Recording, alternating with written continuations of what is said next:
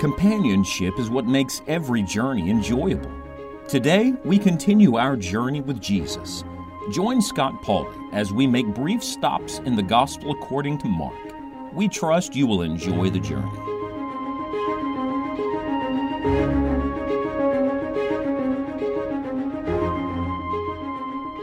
Please forgive me. We're journeying with Jesus and we're walking through the Gospel according to Mark. And we have already studied this verse, but I can't move on. I can't leave it yet, not yet. Would you permit me to have one more day with the same verse? You know, this verse, as you meditate on it, seems to open up more and more truth to us. I'm referring to Mark chapter 3 and verse number 14, where the Bible says, "And He ordained 12, that they should be with Him, and that He might send them forth to preach." Two beautiful halves and two parts to this verse and to life. First, there is being with Him, and then there is going out for Him. Sometimes I'm afraid we get those out of order. We try to do something for the Lord when we haven't spent time with Him. We try to get busy for God when first we need to be still before the Lord. Could I remind you of the divine order in the ministry of Jesus? His first word to the disciples He called was, "Come, come." And His last word, when He left them at the end of His ministry, was, "Go." And the divine order is you have to come before you can go. If you want to be used of the Lord in the lives of other people, you first need to spend time with the Lord Jesus. The Bible says of those early apostles that others took knowledge of them that they had been with Jesus. And so it brings me back again to these two little words in the heart of verse 14, the heart of the verse, the heart of the truth, the heart of the matter, with Him. Can I talk to you for just a moment today about the friendship of Christ? To me, it is awe-inspiring to think that Jesus Christ would want to be with me, that He today would want to spend time with a sinner like me. The Creator God of the universe, the God who said light and there was light and it was very good, wants to speak to me today. The God who holds the whole world in the palm of His hand wants to hear my voice today, wants me to be with Him. He wants you to be with Him. Now, this is a revelation, I believe, of the heart of Jesus and the friendship of Christ. There's an intimacy wrapped up in these words that we need to discover. As a matter of fact, I believe it connects to the end of the chapter.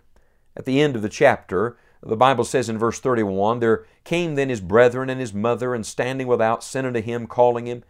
And the multitude sat about Him, and they said unto Him, Behold, thy mother and thy brethren without seek for thee.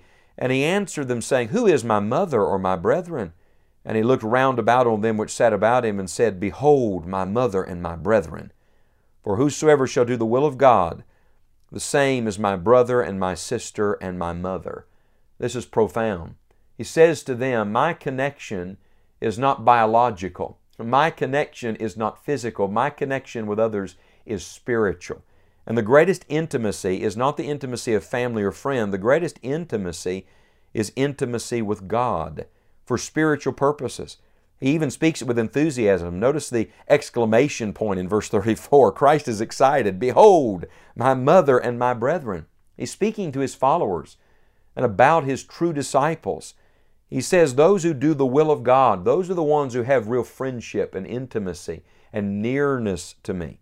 Would you like to be near Jesus today? Would you like to be intimate with Christ? Would you like to be closer to Him than you've ever been?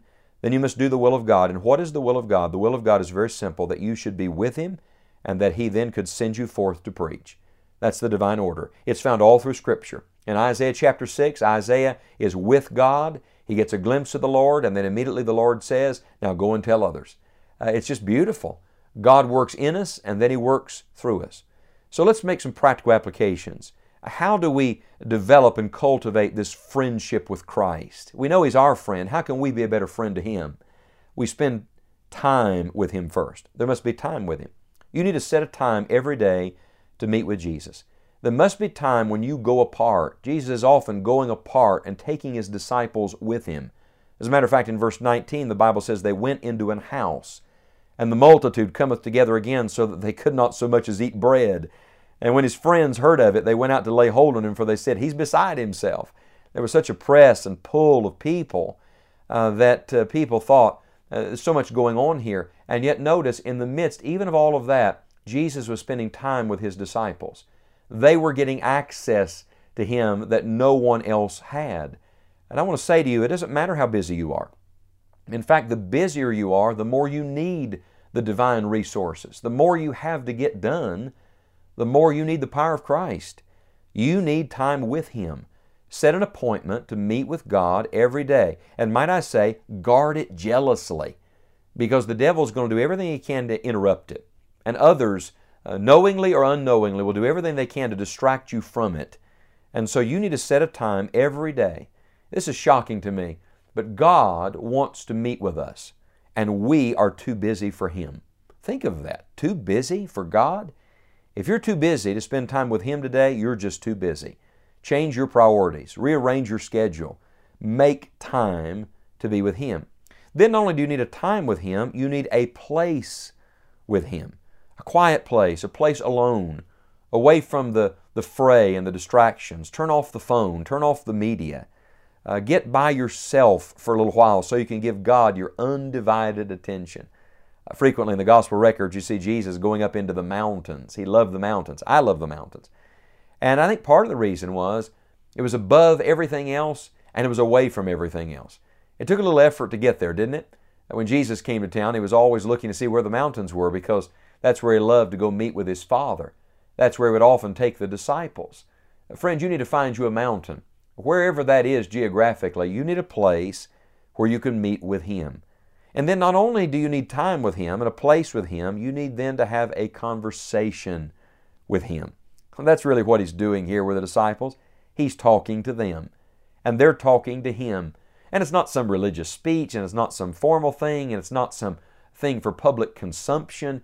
That's what too much of our devotions turn into. No, it's very natural. It's just being with Jesus. It's sharing your heart. It's talking to Him in prayer. And then it is allowing Him to speak to you through His Word and minister to your heart. I'm telling you, that's where the power comes from. That's where the blessing comes from. And so today I want to challenge you to begin right where you are, to spend some time with Him. You know, everybody has to have a starting place. I got saved as a boy at 5. I trusted Christ as my Savior, and I wanted to get baptized. But I was scared to death of water. Wouldn't put my head under water. It's very difficult to get baptized if you won't be immersed, at least scripturally baptized. And so my mother decided to help me. She took me to the local YMCA, and she hired a guy named Bill to give me swimming lessons. I wasn't doing very well, and one day Bill took me down on the far end of the pool that I'd never been to before. It was beautiful down there. And no one else was there, just me and Bill. He had me stand there on the edge of the pool, those huge boards towering overhead. And he said, "Do you like it down here?" And I said, "Oh, yes, I like it very much." And then Bill did something he shouldn't have done. He pushed me into the deep end of the pool. Someone says, "How did it turn out?" Well, I'm here talking about it. It wasn't Olympic, it wasn't graceful, but I learned to keep my head above water, and I learned to swim. And I didn't learn it sitting on the side of the pool watching others or listening to a lecture. I learned it when I got in the water. Would you like to learn to walk with Him today? You won't learn it by listening to me. And you won't learn it by reading about others doing it.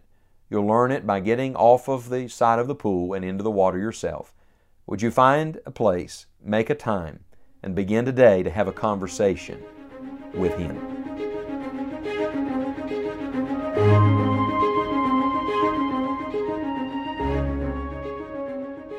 Thank you for traveling with us through God's Word.